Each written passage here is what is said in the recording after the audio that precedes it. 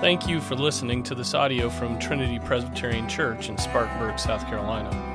For more information about Trinity, visit our website, trinityspartanburg.com. Let's go to the Lord and ask His blessing on our day.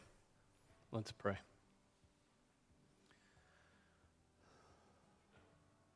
Our Father, we are grateful to be in your house. We're thankful that you have given us life and breath this morning, and that we can use our bodies and our minds and our souls to worship you. We thank you for your Lord's Day. We ask that you would bless us richly. We are hungry. We are weighed down. We are distracted. And so we ask that you, by your Holy Spirit, would direct our minds and our hearts to things above. And that you would, again, as you have always been, be gracious to us. Father, we pray that you would guide this lesson and this Sunday school class. We pray for the children's classes that are going on right now, that you would give the teachers love and wisdom as they teach, and that you would be building us up, and that the next 45 minutes would be useful for our sanctification. Father, we pray these things in Jesus' name. Amen. All right, so today we're going to talk about hate. Hate. Christian rigor.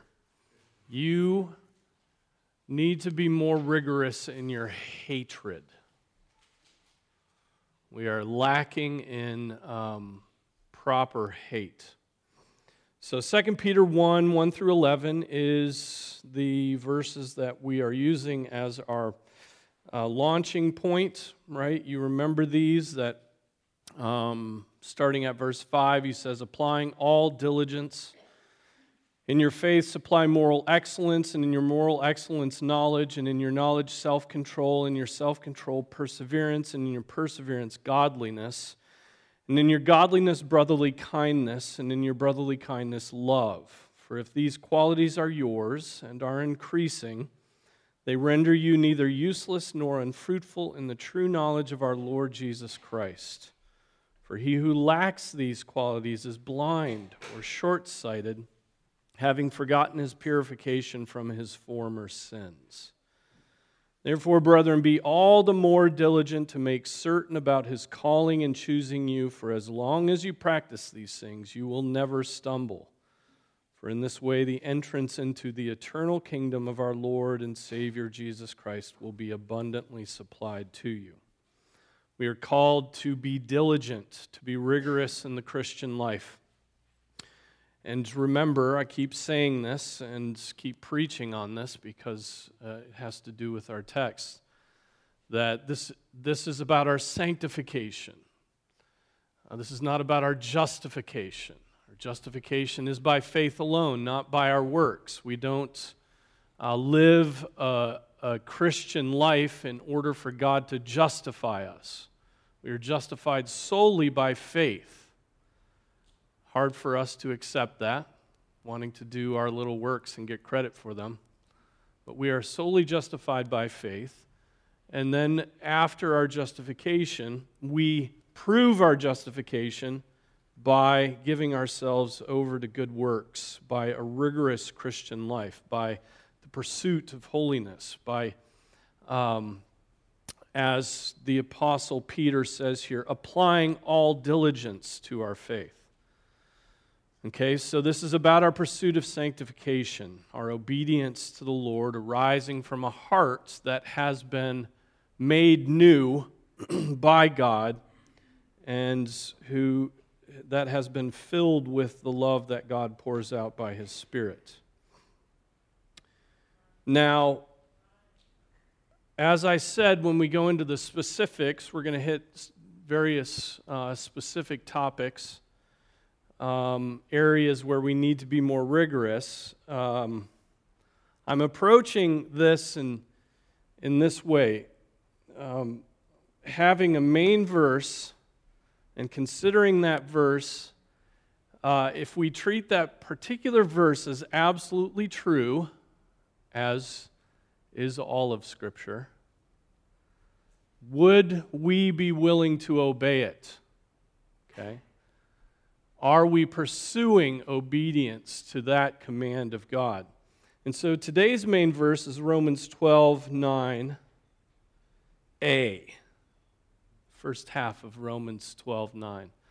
Abhor what is evil. Abhor. Hate what is evil.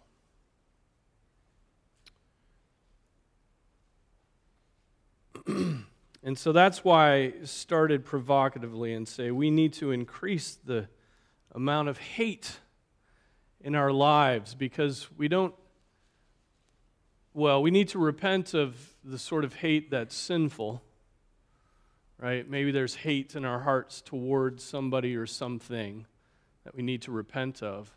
And maybe there's a lack of hate towards sin, a lack of abhorrence of sin. I certainly know that's true of my own heart, and I can pretty much guarantee, because Scripture exhorts us to it, it's lacking in your hearts too. So hating sin, the topic today is hating sin. So the first thing we have to establish is it right to hate sin? And what is our basis of hating sin? Well, that's easy. God hates sin. Right?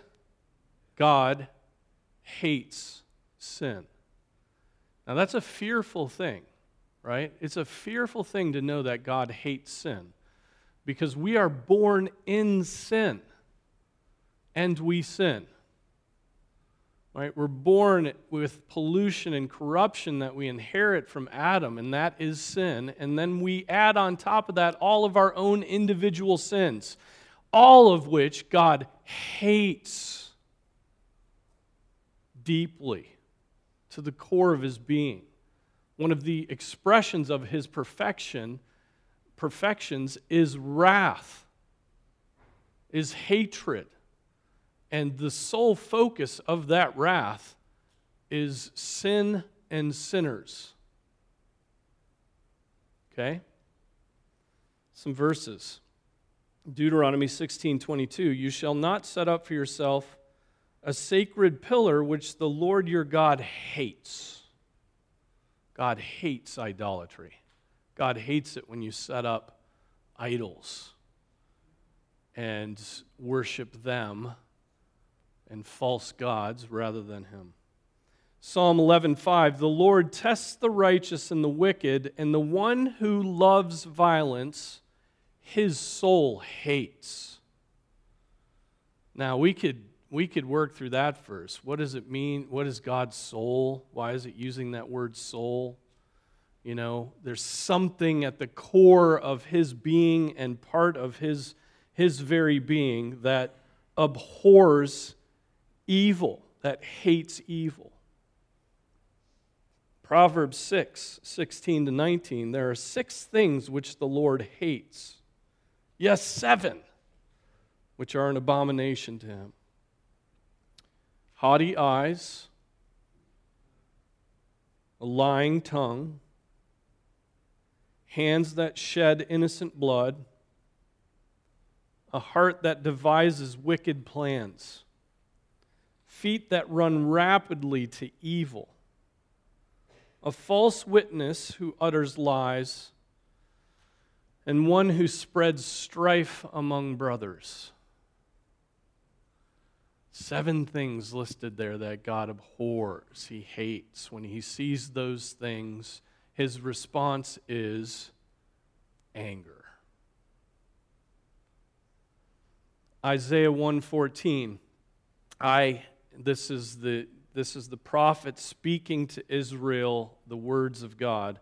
I hate your new moon festivals and your appointed feasts. They have become a burden to me. I am weary of bearing them. Those commanded feasts and festivals, they had so perverted that God now hates them because they've become the worship of idols. They become not about Yahweh, Almighty God, but they've become an avenue for sin for the people of God. Jeremiah 44:4, yet I sent you all my servants the prophets again and again, saying, oh, do not do this abominable thing which I hate. Jeremiah announcing that all the prophets have come to give this message, you're doing the things I hate. That's like a summary of the prophets. Stop doing the things I hate. Stop doing evil. Seek to do good.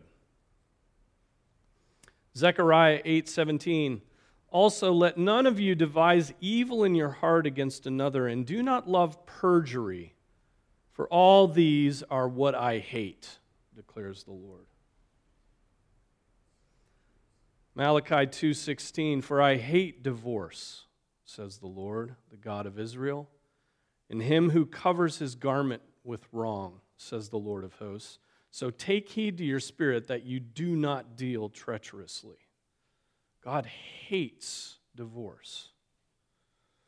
Revelation 2:6, yet this you do have, that you hate the deeds of the Nicolaitans, which I also hate. Right? Those wicked deeds of the Nicolaitans, they hate. And then so that's the character of God. The character of God, I mean, this is Christianity 101, right? God hates sin. I mean, what other things would we go to in Scripture to prove that? Well, he flooded the earth because he hated that his world had been corrupted by sin and was filled with violence. And so what did he do? He wiped out everyone and showed grace to one family. He showed favor, his gracious choice, his gracious favor to one family, right? So does God hate sin? Yeah, he flooded the world because of it. It's serious.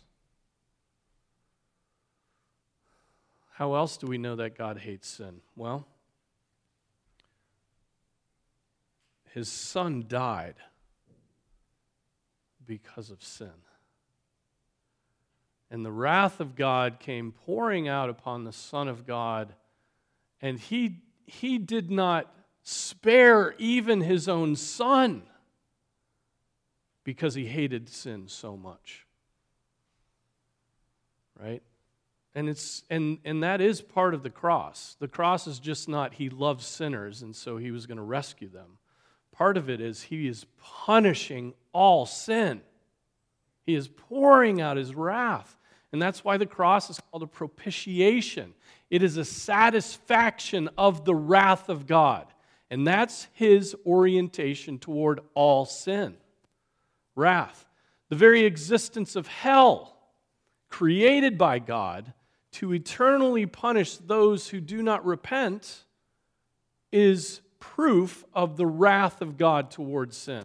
The very existence of hell will eternally express God's hatred of evil.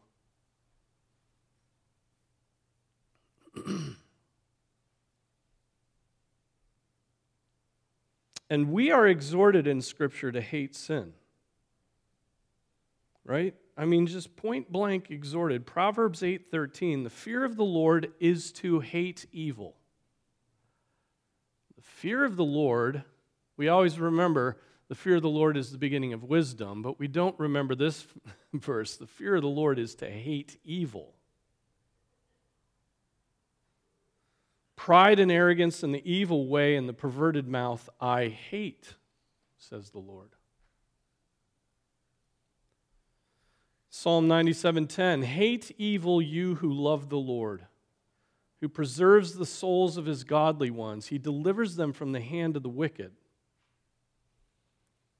So hate evil. All those who love the Lord have to have a healthy dose of hate directed towards sin, directed toward their own sin, but directed towards sin universally as well, broadly.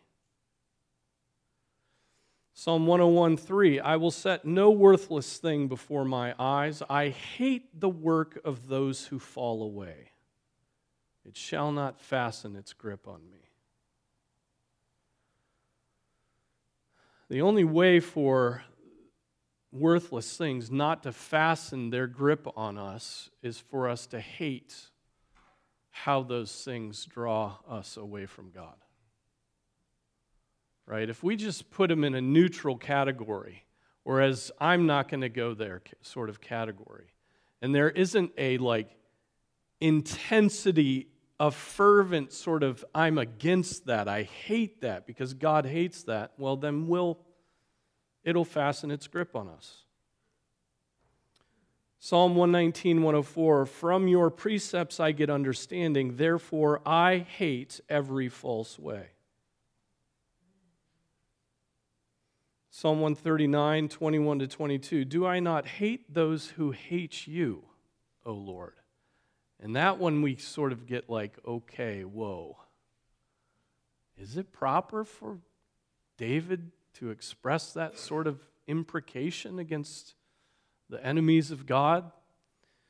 Do I not hate those who hate you, O Lord, and do I not loathe those who rise up against you? I hate them with the utmost hatred. They have become my enemies.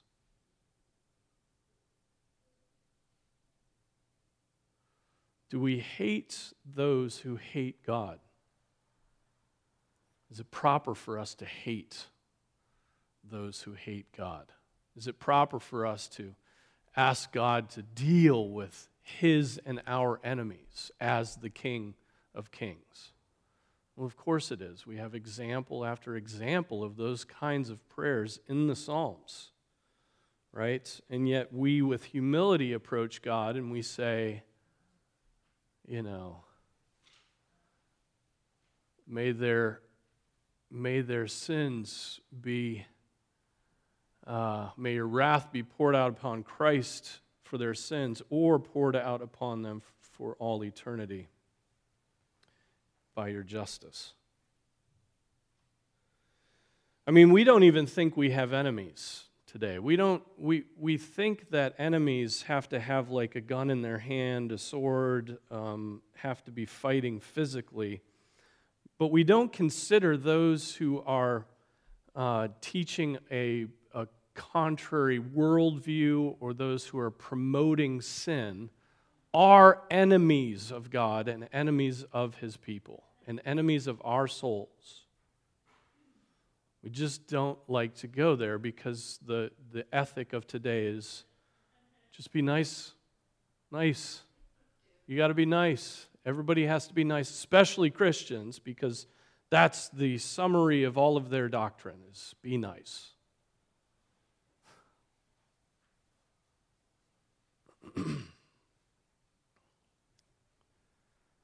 Amos 5:15, hate evil, love good, and establish justice in the gate.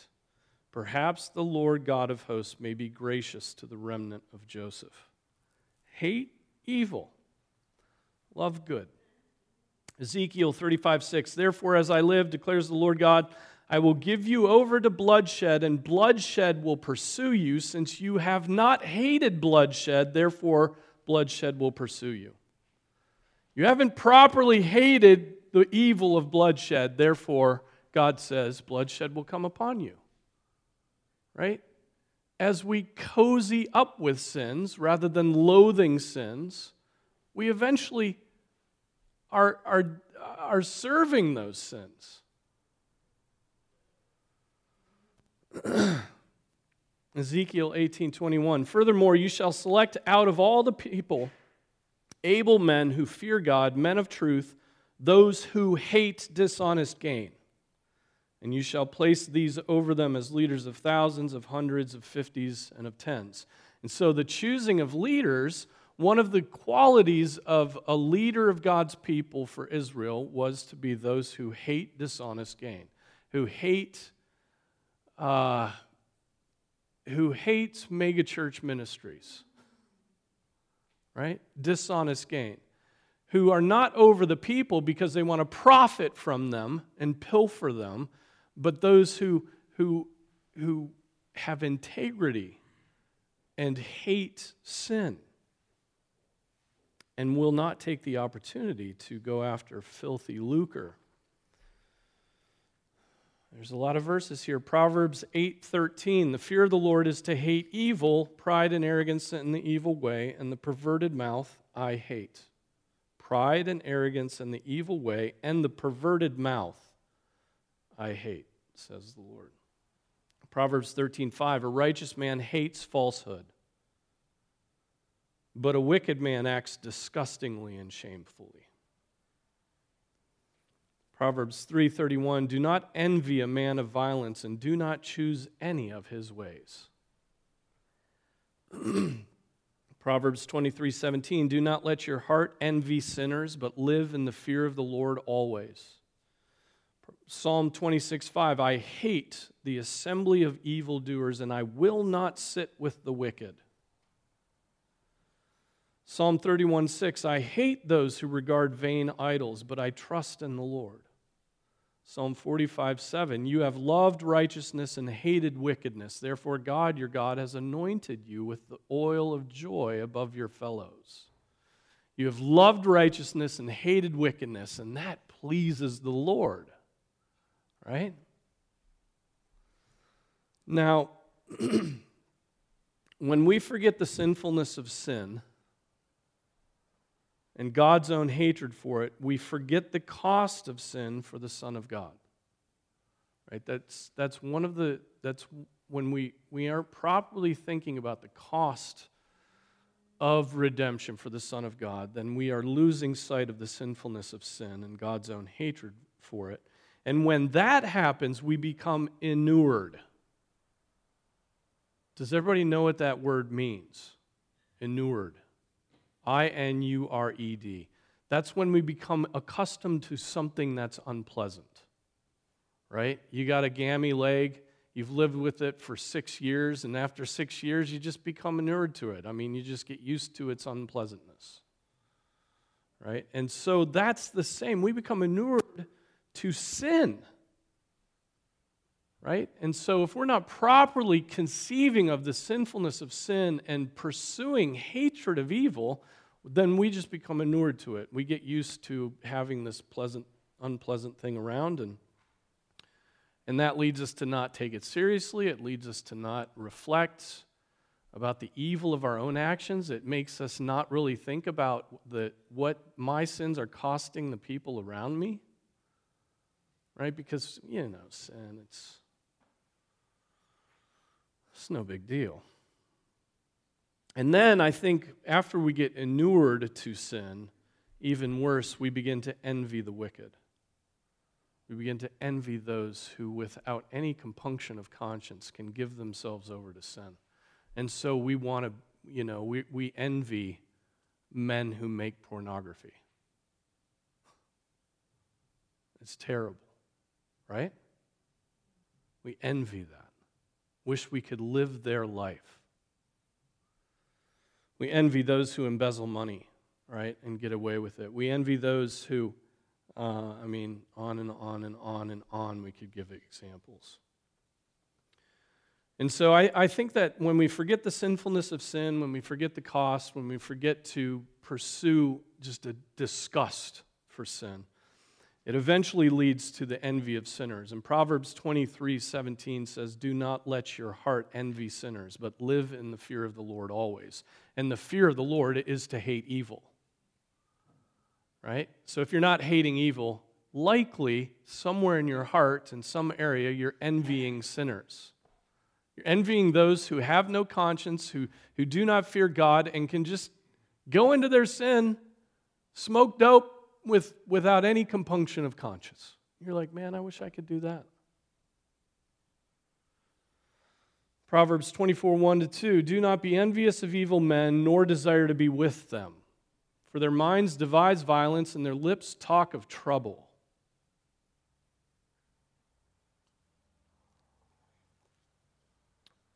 Case is in point. When you hear the Lord's name taken in vain, what is your response?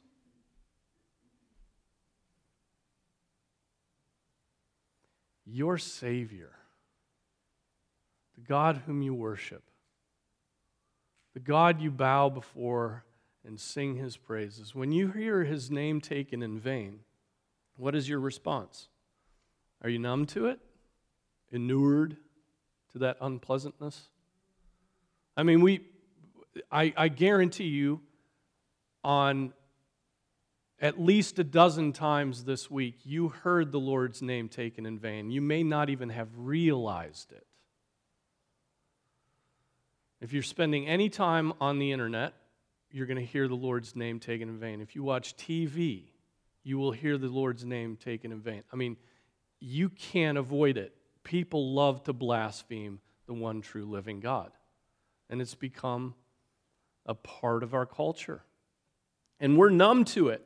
Maybe you get annoyed by it, right? It's like, I don't want to hear that because I really want to be able to watch this program. I want to binge watch for the next 2 weeks this program, and I'm just going to, it annoys me, but I'm going to ignore the fact that they're constantly sinning against God Almighty and making me weak to that sin. Or maybe you're sickened by it, but are you angered by it? Are you angered by your Lord's name being dragged through the mud like that? Maybe it's coworkers you work with. They're always putting out they're using Jesus' name as an announcement of their frustration. And you just silently suffer it. But you're not angered by it. You're slightly annoyed. Maybe you're numb to it. Maybe you don't even notice. What is your response when you see violence and sexual perversion and promiscuity and divorce and adultery promoted in the products coming out of Hollywood that we constantly see? Right? Go see a Marvel movie. I mean, and what sort of promiscuity are they selling you? We don't even see it. We're not alert to it. We might be annoyed, but we're still going to consume it. We're still going to consume it. But shouldn't we be unwilling to be numb to it, and shouldn't we be angry toward it? And that anger actually lead us to some good action of repentance and turning away.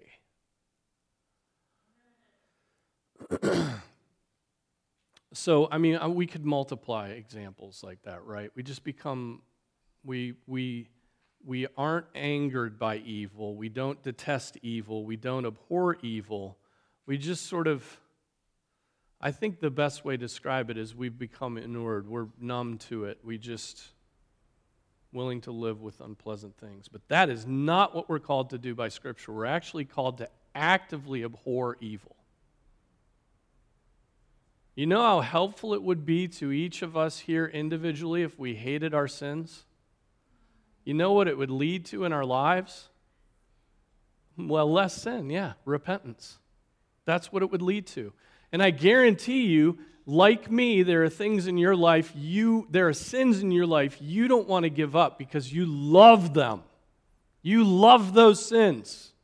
You love what God abhors and what the Son of God died for.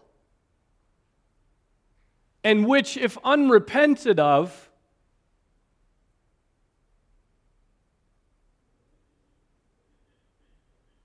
could land you in hell. But you love it. You love it. And so you cozy up to it. And you're very relieved when you hear about other people loving that sin, because then that gives you a little bit of cover for your own love for that sin. And aren't we all just broken? You know? Now, it wouldn't be right if I didn't now make a quick line to the Puritans, right? The Puritans, the example of the Puritans always talked about the sinfulness of sin, the utter abhorrence that we should have towards sin. All of these guys preached on it. All of them published their preaching on it.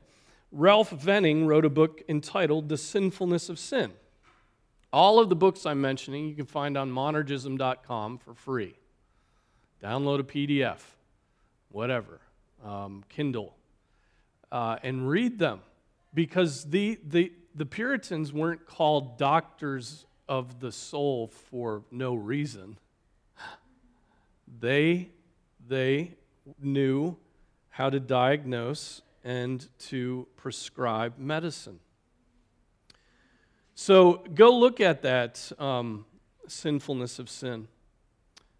In it, he teaches one very important thing that is sort of a trope in many of these Puritan writings. That part of repentance is coming to hate your sin. If you don't have hatred of sin, somewhere in the process of repenting of a sin, you will not repent of that sin. You have to actually come to loathe and detest it and begin to see that sin as God sees that sin, as detestable, as despicable, as against Him and against Him alone. Thomas Watson says the same thing in his Doctrine of Repentance, which is a book all of you should read if you haven't. Thomas Watson in the Doctrine of Repentance has 6 ingredients in repentance. The first is sight of sin. You got to see it. The second is sorrow for sin. The third is confession of sin. The fourth is shame for sin. The fifth is hatred of sin. And the sixth is then turning from sin. But that penultimate one, the one that if you don't get to that point you won't turn, is that hatred for sin. You really have to detest what it does to your own heart, your own mind, and to all those around you. And so here's what Watson says, a couple quotes from the chapter on hatred of sin.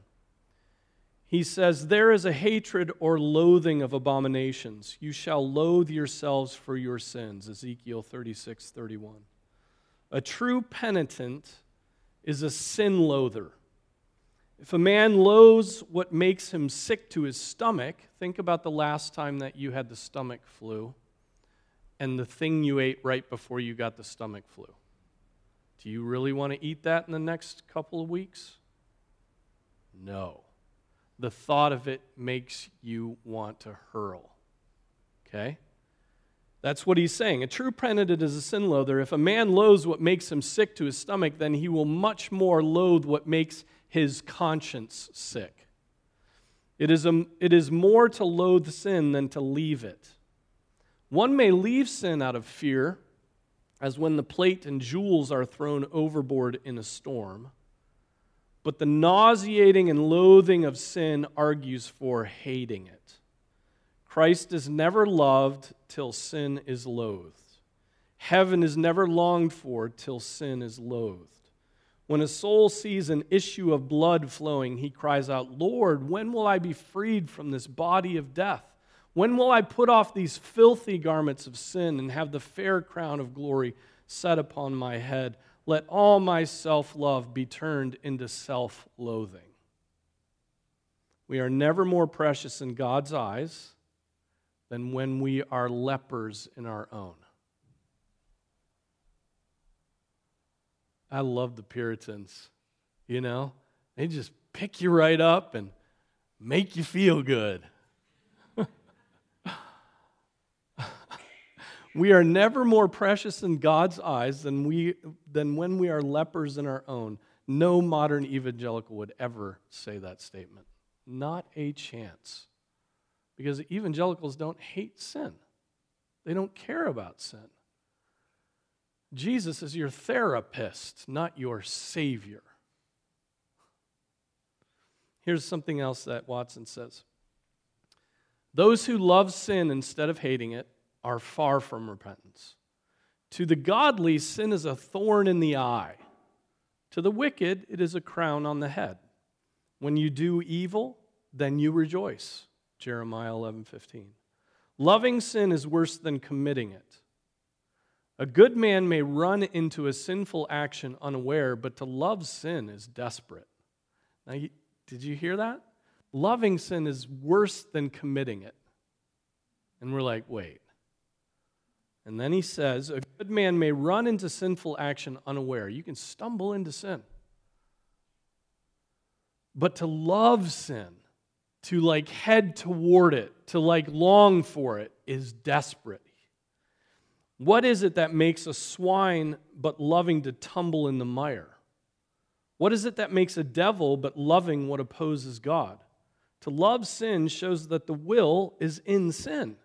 And the more of the will there is in the sin, the greater the sin. Willfulness makes it a sin that is not purged by sacrifice.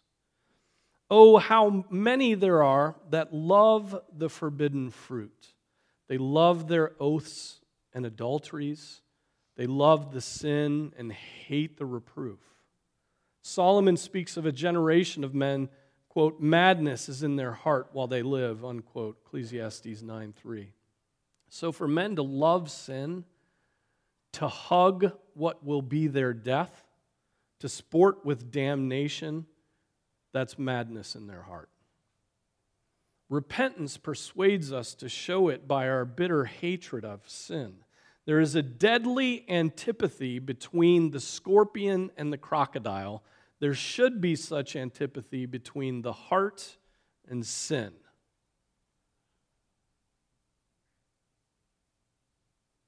And there may be, and I guarantee all of us are split-minded, right? There are sins we love and sins we do detest. God has worked in our hearts if the Holy Spirit's in us. There are sins we detest. Maybe because we've been sinned against in that way. And so, our fathers hit us. And so we detest that sort of violence, right?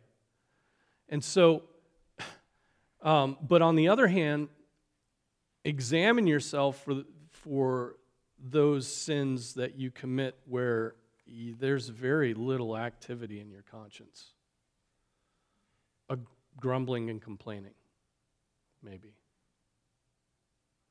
It's so easy for you to grumble and complain about this or that person, or what this person said or didn't say, or how they did that and didn't do that. And oh man, how much time do we spend in that sort of thing? And then we walk away from it feeling justified. We got to vent. Psychologists tell us that we have to vent. No, it's sin. We should hate it. Here are the points that Thomas Watson makes in that chapter on hating sin that I just read to give you a flavor for it. 1, when a man's sin is set against sin. 2, true hatred of sin is universal. In other words, it goes beyond your own sins, but you have to get to the point where you detest sins universally, even outside of yourself. When you see others engaged in sin, you should detest it. True hatred against sin is against sin in all forms. True hatred is implacable. Does anybody know what that word means? Implacable. Yeah, unstoppable. True hatred is unstoppable. In other words, if you truly hate your sin, that hatred is going to consume you, and that's a good sort of hatred to consume you. It's implacable. It is powerful. And then he says, where there is real hatred, we not only oppose sin in ourselves, but in others also. All right, so John Owen. Got to bring some John Owen in here too, right? John Owen wrote a book that many of us have read called The Mortification of Sin. And part of what he does in that is to remind us of the sinfulness of sin, part of the disgust of sin. He says this at some point in that work, Rule 1, God is not speaking peace. In other words, God is not going to ease your conscience if there is no hatred of the sin or self-loathing. Men are certainly speaking peace to themselves if they do not have the greatest hatred imaginable of their sin, and they do not abhor themselves for it.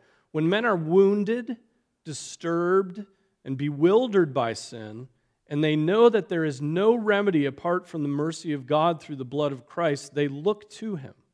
They look to the promises of the covenant in Him. After doing so, they quiet their hearts. They know that it will be well with them. They know that God will be exalted and that He may be gracious to them. But if their souls are not driven to the greatest hatred of the sin that disquieted them, then this healing, this sense of peace, comes from themselves and not from God. What? That's harsh. That's harsh, John. Owen. It is strong wind that the Lord is near, but the Lord is not in the wind. When men truly look on Christ whom they have pierced, without whom there is no healing or peace, they will mourn. They will mourn for Him because of this transgression of theirs, and they will detest the sin that pierced Him. It has to get to the point, dear brothers and sisters, the sin that you love has to get to the point where you actually hate it. You despise it. You are sickened by it.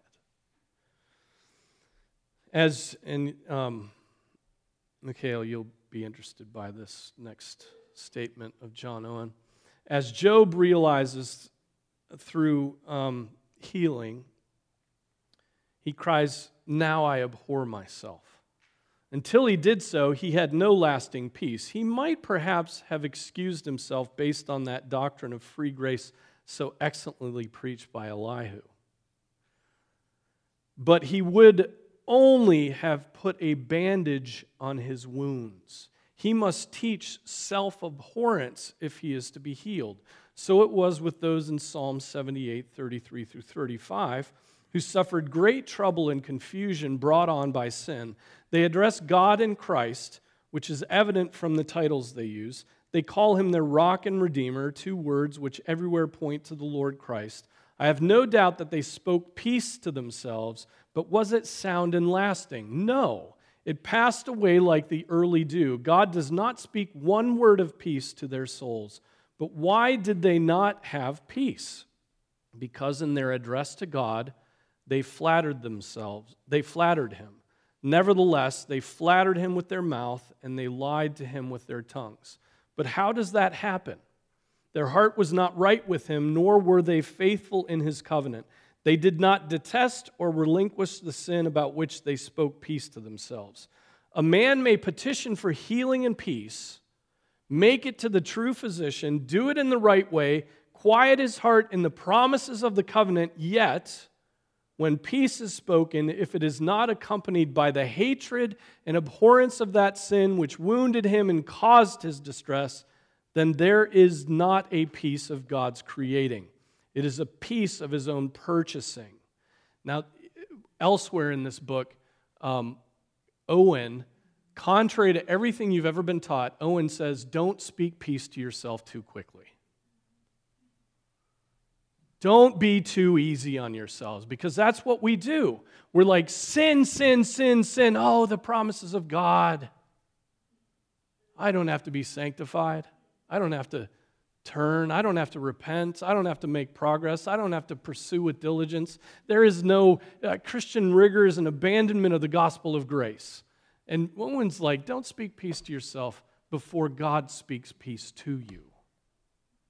That's what we do. We preempt this real peace by positing our own and telling God that He will give us His peace.